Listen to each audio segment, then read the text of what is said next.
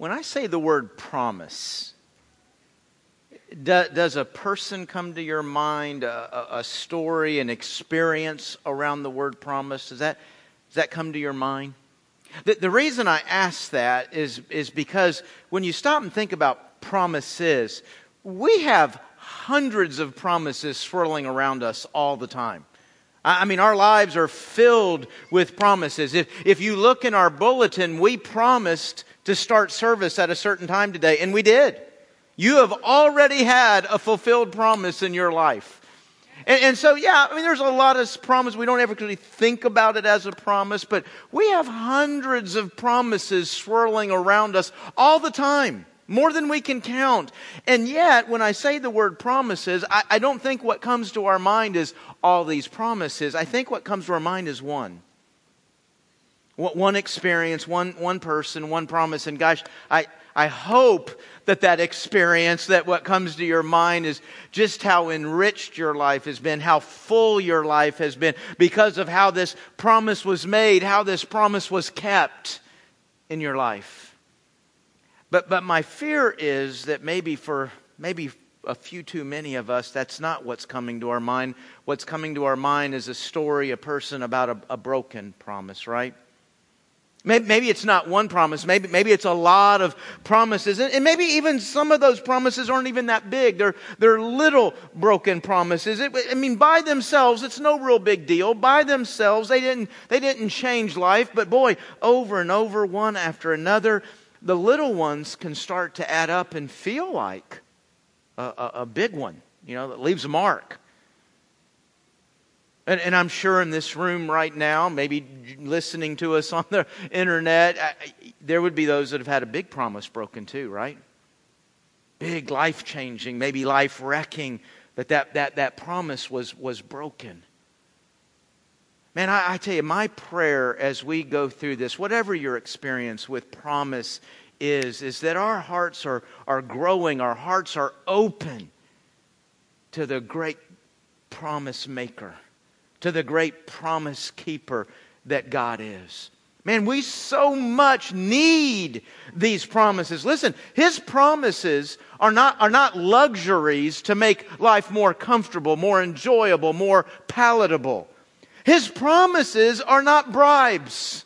They're not bribes to get you to do something so that you in turn end up meeting some need in His life. No, His promises are what meets core needs, necessary needs in our lives. We need these promises. And that's true. That statement is true for every single promise of God. But man, what we're looking at today, it's just hard to imagine what I even have, what I even am. Where am I? Where are you without this promise? Because really, this promise is what gives access to all the promises.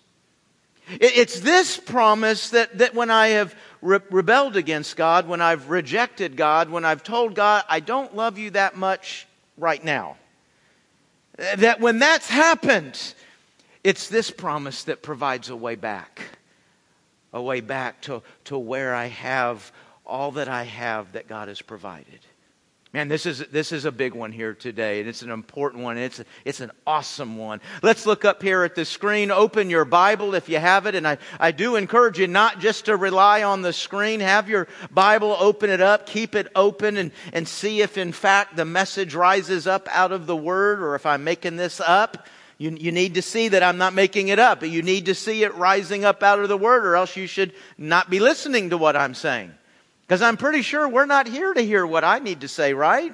No, man, what we need is what God has to say. So even though a verse is up here, man, I hope you'll open it and kind of follow along as we go through this. 1 John, right at the end of your Bible, go to Revelation and just back up a few. You'll be there quick. 1 John 1, 8 through 9.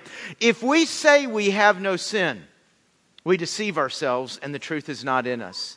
If we confess our sins, He is faithful and just to forgive us of our sins and to cleanse us from, what's this word? Okay, that wasn't a trick question. Let's say it like we mean it. What's this word? All. That's a big word because we struggle with that. We really do. I know God forgives all sins except mine. God forgives all sins except what I did over there or that season in my life. I mean, we struggle with this word all, but folks, in the Greek language, all means, well, it means all.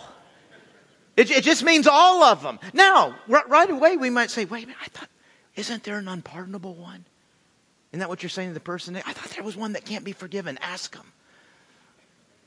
Yeah, there is an unpardonable sin. Okay, well then, if there's an unforgivable sin, then is that not a contradiction with the word all? No, it's not. Watch the flow here. Jesus said that there's one unpardonable, unforgivable sin. It's blasphemy of the Holy Spirit. And if you look at the story at where that takes place, it appears that blasphemy of the Holy Spirit is rejecting the Holy Spirit's witness in your life about who Jesus is. Well, if I reject Jesus, what have I just rejected? My path to getting... Okay, you're still struggling with the word. It's A-L-L. It's just like we learned in 3rd grade. If I reject Jesus, then I reject my path to all sins being forgiven. Okay? So there's the one unpardonable is to reject the one that gets it all forgiven. Now, when we read these two verses, as a matter of fact, my guess is there's some people throughout the room here who have memorized, I can't quite cover it up just right. You've memorized 1 John 1:9. I bet we got a handful of people, but you didn't memorize verse 8. I know that about you. Yeah, we know 1 John 1:9 is a good memory verse. Verse 8, not so much. No, verse 8 and verse 9 go hand in hand. They go together. We read these as kind of a condition. You know, if I confess, then this will happen. And there's no doubt there's a condition there. But look at verse 8 and 9 together. And see what the writer's saying. He's saying, hey, listen, you and I, as children of God, we sin. And we're going to do one of two things in handling that sin. One, we're just going to say it's not there. I deny it. It's not sin. Or I'm going to go to God and deal with it. Do you see what's being presented here now? Verse 8, hey, listen, if this is the route you're going, you're handling your sin by saying it's not sin.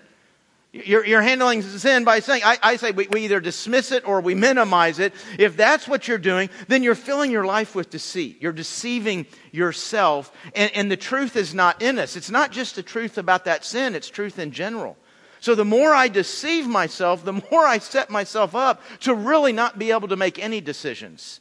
To have a lack of clarity, to have a lack of confidence, because truth is not at work, deceit is at work. So that's one way. Or God's saying, hey, listen, there's another way to do this. We confess. We confess, and then what will we experience? And so this is the promise that is being given to us. This is the promise that is being handed to us. Now, who's the us? Children of God. What God is giving us in this promise is access back into fellowship with God.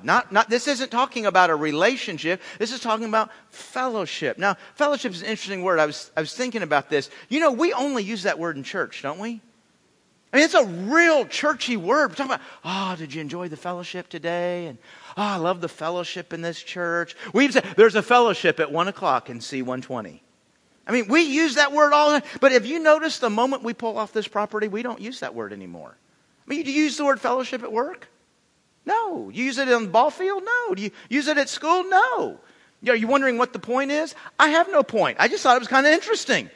We use the word fellowship all the time inside the building at this address. Don't use it at all once we pull off. But it is important that we understand what fellowship is right here. Okay? We are not falling out of a relationship with God when we sin. We are falling out of fellowship. The relationship is secure. There is a place in your life, in my life, for a lot of us. We might have been 3 years old, 23-year-old, 53 years old. We might have been sitting in a worship service. We might have been at youth camp. We were sitting somewhere, and we came to that place in our lives where we finally came to the end of ourselves. And we realized, hey, listen, I need to turn to God. I need to come under, as we said last week, God's love. I need to come under God's purpose for my life. And when we did that, when we came and placed our faith in Christ, all of our sins were forgiven. You know, when Jesus died for you on the cross, all your sins were in the future, right? I mean, a lot of times you say all sins, past, present, and future. But I would say it's not even breaking it down into past, present, and future. That's how you and I need to think. Oh, so you realize when God looks at your sins and my sins, it's just all our sins.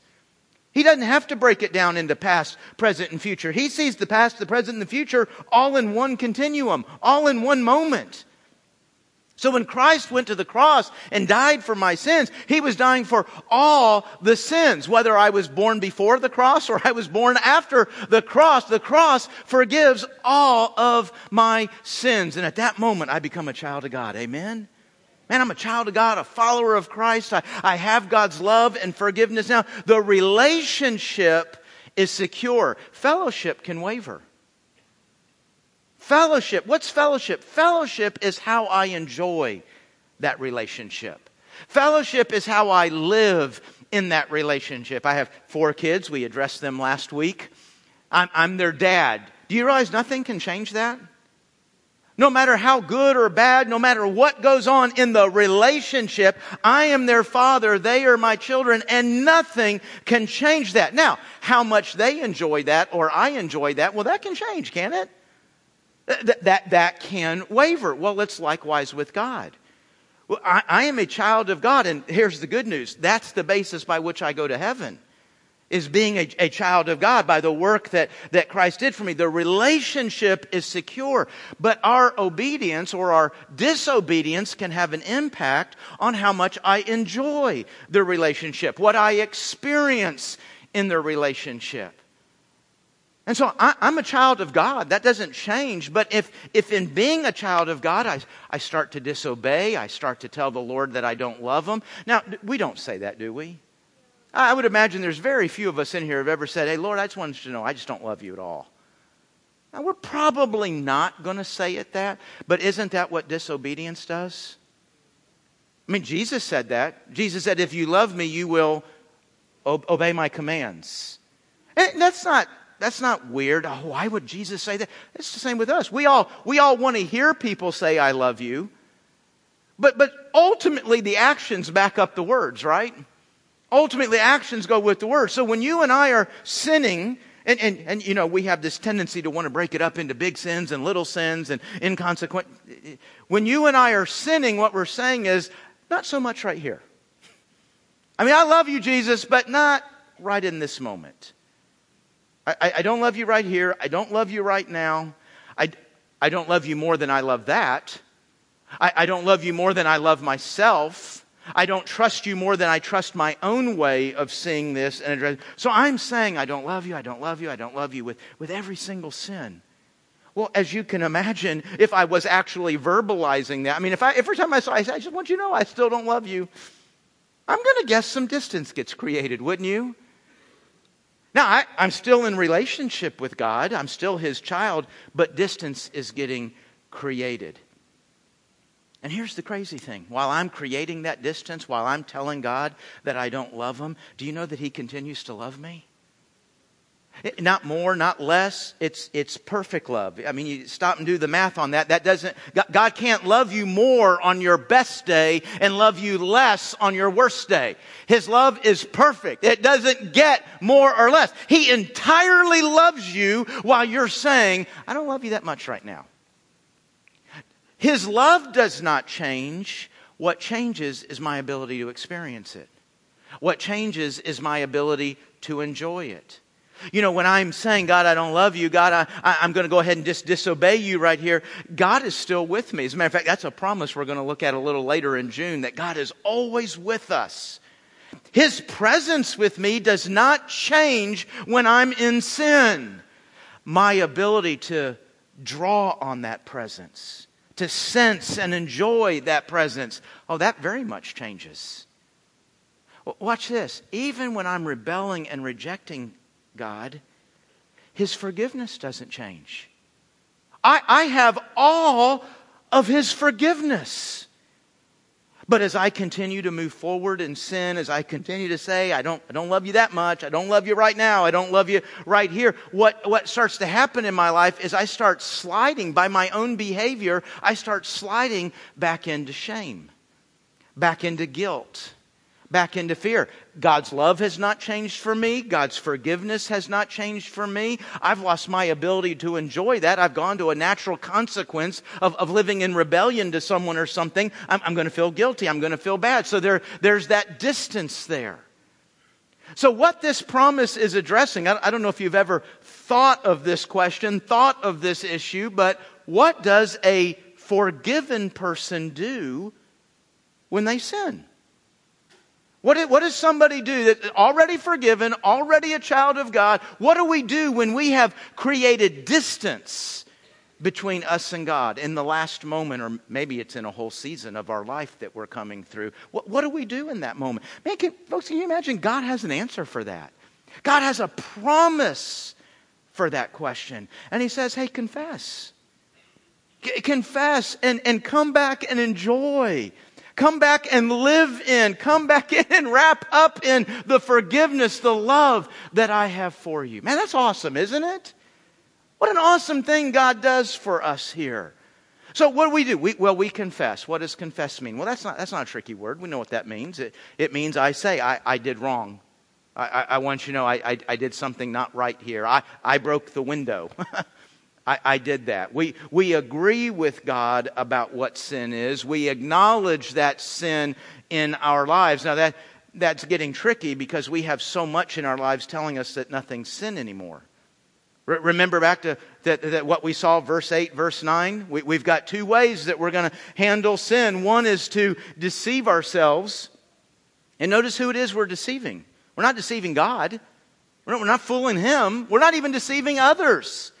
We're building the lie. We're building the darkness and the deception in ourselves as we say, that's not a sin. I don't. There's nothing for me to confess. I didn't do anything wrong right there. And we've got the influence of a whole lot of the Word telling us, hey, there's nothing to say you're sorry for anymore. There's nothing that's really wrong anymore. Or maybe we acknowledge something is wrong, but instead of just dealing with it honestly, we start to whittle it down, right? Well, I know I shouldn't have done that, but, they did this and they said that and, I kind of had to do, and all I had, and we just whittle down to where we got it so small I really don't even have to confess it anymore. That's all a deception. We're lying to ourselves. We're hurting ourselves. And God says, hey man, just stop. Man, you're hurting your own life. You're building darkness and deception in your own life. Listen, there's a better way to do this. Confess. Man, I hate to sound cliche-ish here, folks, but if the Bible calls it a sin, it's a sin. I mean, that just really needs to be the end of the discussion for us. I recognize the world will not acknowledge that. I recognize unbelievers will not acknowledge that. But when I say I'm a believer, that means I believe in Jesus. I believe the words out of His mouth. I believe what He said, right? If the Bible says it's a sin, it's a sin. If the Bible addressed it, it's because it was a big enough deal that God wanted us to hear Him on it, right? So I don't need to be dismissing it, and I don't need to be whittling it down. I just need to kind of deal with the reality of what God said. And He said, hey, this is a sin. And when I confess, when I acknowledge, hey, God, I believe You on this. I believe what You're saying, and that's in my life. That word, that action, that attitude, that behavior is going on in me right now. I confess that as a sin before You. And notice what we're doing. We're confessing. You know what we're not doing? We're not begging and pleading for forgiveness. I already have it. All my sins are already forgiven. We're not forgiving them one at a time. Okay, listen, you confessed 9 of them, but you have 4 more to go. Oh, you forgot them? Then I'm not forgiving you. No, they're already forgiven. We're not begging and pleading for forgiveness. We're stepping back into enjoying it. Oh, if we just trusted the forgiveness, right? But we don't. We don't.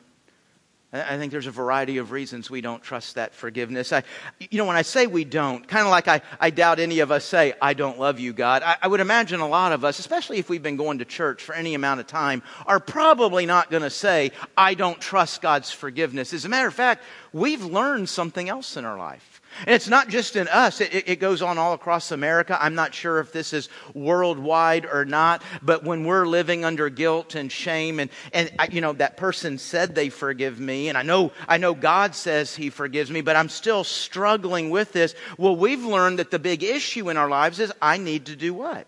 I need to forgive myself. You ever heard that? Ever felt that? I need to forgive myself.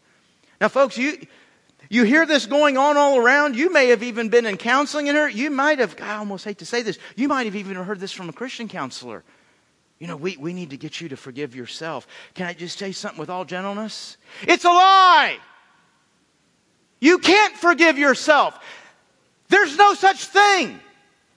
The Bible is a book on forgiveness, and there's not one sentence, not one phrase about how I forgive myself. Do you know why? Because it's nonsense. That doesn't even make this. When we're living in the deception, weird stuff starts making sense to us. Math that doesn't add up. So, I got to forgive myself. Let me tell you why I think this is so nonsensical. Next time you get a speeding ticket, and I'm not implying that there's going to be a next time. It's just a hypothetical situation, right? But next time you get a speeding ticket, don't pay it online. Don't ask for driver's ed. Don't do any of that. You go to court, and you go before the judge, and you tell him you don't even need to speak. I just want you to know I've already got this handled.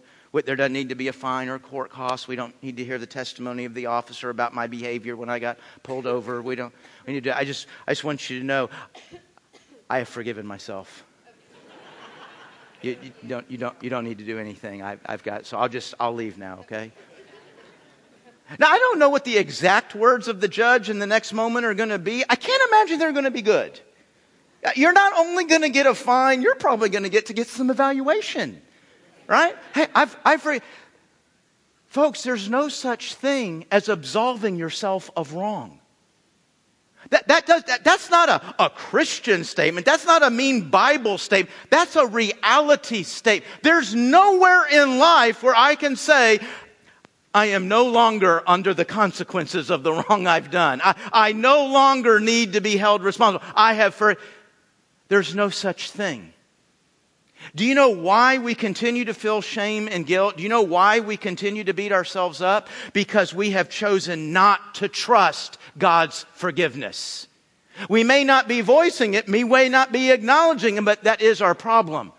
We're coming to something only God can do, only God can provide, and we're acting like I still have some penance to pay. I know God's forgiven, I know but I still have to work something out. No, what you're professing, and this is a hard word, you're professing to your own pride. You're professing that God's forgiveness is not enough. And now you've got to come and add something to it. And my friend, I only say that to you because you will never arrive at peace on that path. You will never be let go of that sin. Say, well, I tried to trust God's forgiveness. I even prayed, God, help me to trust your forgiveness, but I woke up the next day. Of course you're going to wake up the next day with shame and guilt. That's Satan's specialty. Satan wants to absolutely do everything he can to make sure you don't enjoy what's fellowship, enjoying the good that I have in my relationship with God. And so Satan is going to constantly whisper in your ear how unworthy you are, how ugly you are, what a mess you are, you don't deserve, you shouldn't have. And we don't acknowledge that it's Satan's voice. It's me speaking to me. So then I come up with this crazy idea. I've got to forgive myself. No, you need to reject Satan's lies and trust God's word. You are forgiven. Now, there's other reasons we don't maybe accept the forgiveness. Maybe it's just our experience with forgiveness around here on this earth. I mean, if you're going to go and confess something, you ever been nervous? You're going to go tell the boss, I took the $1 million. You're going to go tell the teacher, that wasn't really my paper. It was my big brother's. I mean, if you're going to confess something like that, what are you concerned about? Aren't you a little bit nervous about their response? Isn't that what God gave us in the promise? Here's the response. When you confess, you can, what's the word we learned last week with the promise? Expect. Here's the response you can respect. And we saw two things in the phrase that followed. When you confess, you're going to find me faithful. You're going to find me just. Let's think about those two words real quickly. Faithful. What's faithful mean? If you say something, man, that person's faithful, it means you can count on them, right? That they're going to be where they said they were going to be. They're going to be there at the time they said they were going to be there. They're going to do what they said they were going to do. Sometimes it's maybe even their character. You can just count on them to be, they don't switch gears on you. They're not a hypocrite. You can always count on them to be who they are. Well, folks, the Bible loves to profess the faithfulness of God in all kinds of areas. But one area, one issue where faithfulness is always tied is forgiveness. Man, God is faithful to forgive. Do you understand why? Because it's nothing about you. It's about Him. It's His character. That's what He is. His character is one of forgiving. I love the way Psalm 145 verse 8 expresses this. The Lord is gracious and merciful. I love these two words together. Grace is God giving you something that you don't deserve that's good. God gives you good in your life that you don't deserve. Mercy is God holding back from your life the bad you do deserve. The punishment, the consequence. So you see how they work in tandem? God, grace, God giving me good that I don't deserve. Mercy, oh, thank you, Lord, for holding back some of the bad I do deserve. God, the Lord is gracious and merciful. Man, look at these three words. Slow to anger. Not like us, is He? Slow to anger. He's not. Folks, God's not looking for the reason to finally be done with you. Do you understand that? He's not quick to get angry with you. He's not quick to say, finally, I got you. Remember, all your sins, He's already seen all of them. He's seen sins you don't know anything about. They're 5 years away. So there's no reason for God to hide behind a corner and catch you, is there? There's no reason for God to, finally. No, He's not looking for the reason to be done with you. He's slow to anger. He's patient with you. Abounding. I love the word abounding. Just picture that fountain. It's just got a constant source of water. It's constantly bubbling up. And I mean, even if somebody comes by and chips out part of the fountain and water starts to pour out, water still pours because it's got this constant source. That's what abounding is. God is abounding. There's a constant source. It never runs out. It never empties. He's abounding in steadfast love. That's love that doesn't quit. That's love that is faithful.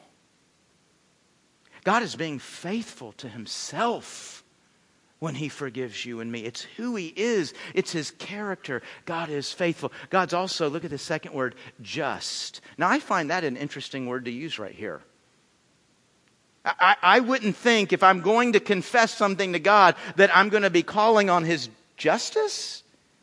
I mean, think about it. When you say, or you've heard said, justice has been done, what do we usually mean by that? We usually mean somebody just got their fanny handed to them, right? They got caught and they got punished. They got caught and they were fired. They got caught and they were kicked off the team. They got caught and they went to prison. Justice has been, if you notice that phrase, justice has been done, always means something just bad's happened to somebody. But we all believe they had it coming, right? So if I'm going before God and confessing my sin, justice isn't what I'm looking for. I'm not looking for God to do to me what I have coming to me. Hey, why would I be praying? Why would I be holding on to justice when I'm confessing wrong? Watch this, folks. It's incredible. It is just for God to forgive you. It's not just for Him to throw you in prison. It's not just for Him to kick you out of the family. It is just for God to forgive you. Why? Because it's already been paid for. If it's already been paid for, then to require some payment again, well, that would be injustice, wouldn't it? This sin's been paid for. You see, folks, what I talked about a moment ago, we had that place in our lives where we came to faith in Christ. 3 years old, 53 years old, whatever the circumstances, whatever's going on, we came to the end of ourselves. We came and placed our faith and trust in Jesus Christ. And the Bible calls that salvation. The Bible calls that being rescued. And what's happening is, folks, what justice is God's righteous wrath, God's righteous judgment falling on my sin. When I've been rescued from that, what happens is I'm going and literally just picture me sliding under Christ. I'm just balled up here. I'm hiding under Christ. And if you would just imagine Christ scooping all the sin out of my life. He's just scooping all that sin off my back. And He puts it on His own. And while I hide under Him, the righteous wrath of God falls on my sin. And He catches every bit of it. That's what happened at the cross, right? It was violent. It was horrific. Because your sin has a horribly high price. Regardless of what you think about it, regardless of what the world says about it, your sin has an awful price that's been paid for. That's been paid for. When you came to the end of yourself and you came and hid your life under Christ, it was punished. God is being just. When He forgives, listen, here's what we're talking about, folks. It's what we're counting on when we go and stand before God. And if you think about what you're counting on when you go and stand before people and confess something to them, I'm counting on them being in a good mood. I'm counting on them really liking me. I'm counting on them saying, well, I know I did this wrong thing, but I'm really, really a good person. And you see that, don't you? And I'm hoping maybe that wrong I done isn't so big a deal after all, or maybe it's not even wrong. That's not what we're counting on. Do you realize every single one of your sins was punished? The question is, do I catch that punishment or does Jesus catch that punishment? Every one of my sins has been paid for on Christ, in Christ. So God is just. He's being just as a judge to say, you've been forgiven. That's been paid for. This case is closed. You see the power of, folks, when we go before God, it's not on a wish and a prayer. That sounds funny, doesn't it? We're not going there wishing and hoping. We're going there anchored to who God is, forgiving, to what He's done, paid for the crime, so that forgiveness can justly be given. And yet we still struggle with trusting. We still struggle with trusting that maybe it's just because of our experience with each other. Right? Yeah. You ever told somebody you forgave them and then not so much? You forgave them, you wanted to forgive them, you tried to forgive them, but boy, you saw them a week later, a month later, and it's burning, right? And you've had people tell you that they forgive you, but the relationship wasn't the same. You have hey, I'll forgive, but I'll never forget. So we know this is a common experience with forgiveness. So what we end up doing is just kind of wondering, well, I wonder if the same is true with God. I wonder, God says, I forgive you, but I'm not Don't put on God our character. Don't put on God our character. He has communicated, He has demonstrated what His character is. Let me say it one more time. When you go before God, you're not hoping in a feeling that maybe it'll be there, maybe it won't tomorrow.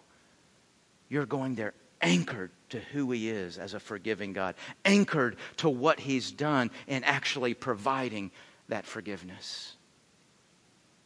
Maybe we don't trust. It's not that we don't see the word all. We know all sins are forgiven. It's just maybe we've wondered if we've crossed the line, right? Here again, what's our experience with each other? If we're all honest, when we say I love you, that's never actually the end of the sentence. The actual end of the sentence is this: I love you, to a point. A lot of times I don't think we feel the need to finish it with that, but that's the reality. And the point's a little bit different for every relationship. It kind of depends on how engaged, how invested I already am in the relationship. But folks, the reality of the human experience is I love you to a point. But there is a line. And so it's hard not to wonder, I know God forgives, I know He loves me, but I wonder if I cross the line. I wonder if I reach that point. Oh, folks, God's got an answer for that. Romans 5:20, where sin increases. When you got to that point and then increased right past it. When you not only went over the line, you just kept right on going. Sin just kept increasing. Sin just kept building. Grace, I love that word, abounds. We're back to that fountain. It just runs and it runs and it runs. I mean, folks, I think sometimes we're afraid, but I'm going to go before God and I'm going to ask, I'm going to confess His forgiveness, and He's going to go, you again? Are you serious? You confessed that last time. Oh my gosh. And He looks over in the bucket of forgiveness with my name on it. And oh my man, we're right down to the bottom. Let me see if I can. Oh man, I'm scraping. I don't think there's enough this time. I mean, that's kind of reality. That's kind of how we treat each other. Folks, God's never looking down, scraping the bucket, hoping He can dig out enough grace for you. It abounds. It superabounds.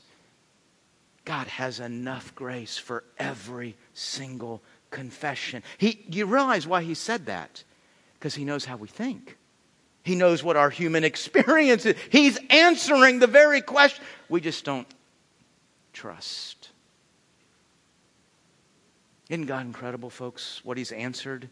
He already knows where we're going, not just in sin, but in our messed up minds, in our deceived minds. He knows where we're going, and He answers. He does more than provide a fix. He provides a promise, doesn't He? Folks, what's needed for a relationship with God, what's needed to live in a growing, thriving, joyous relationship with God is not a perfect life.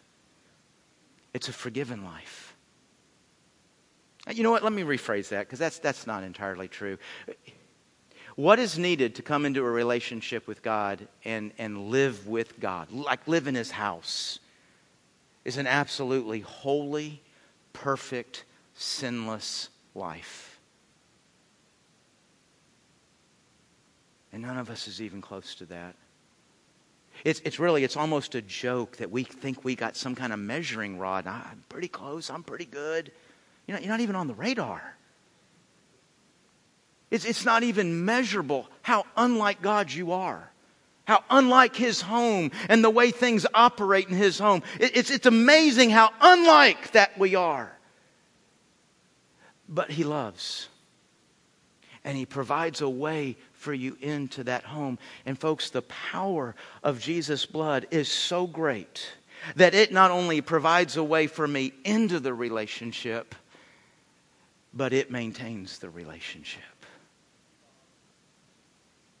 God has enough grace for every line you've crossed. Now I need to wrap up. One more, I think there's, after all this, that we could just get so excited about. One more question. When you hear that God has enough grace, all sins, does that just blow your heart open wide for love for God and awe for God? Does it make you think, gosh, I hate my sin. I can't believe I return to that and then I do that. I want to love God. I want to be able to express that love. I don't want these things in my life telling God that I really don't love Him. Does it make you grieve your sin as you grow in love for God? Or does it do this? And the reason I say this is I know this thought process has run in my mind. I don't think that many of you are that much better than me. Or does hearing about God's forgiveness, has it ever led you to think, so I can do this and it'll be okay? I can do this and I'll be forgiven. Folks, forgiveness is a rescue from you destroying every good thing that God has in His home for you. It's not permission to keep tearing everything up. Right? Forgiveness is a safety net, not a parachute. You understand the difference? Nobody actually wants to use the safety net. They're just glad it's there because it saves their life, right? But a parachute, no, you want to use that. Is forgiveness for you a safety net that protects you when you've fallen? Or is it permission for you to go ahead and jump? Because it'll all work out on the other side. If that is...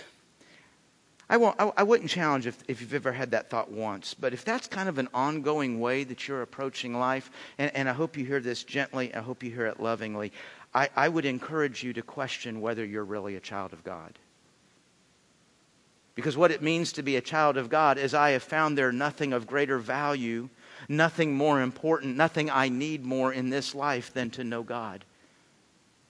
And I am totally dependent upon His love making that happen. And so to say that I'm trusting in that love, but the character of my life, the constant behavior of my life is to tell God, no, I really don't love you that much. Then I think at some point we have to question, what is it we think we're trusting in? Are we genuinely a child of God? And here's why that's important to evaluate that. If you're not a child of God, this promise isn't yours. If you're not a child of God, this promise is not yours.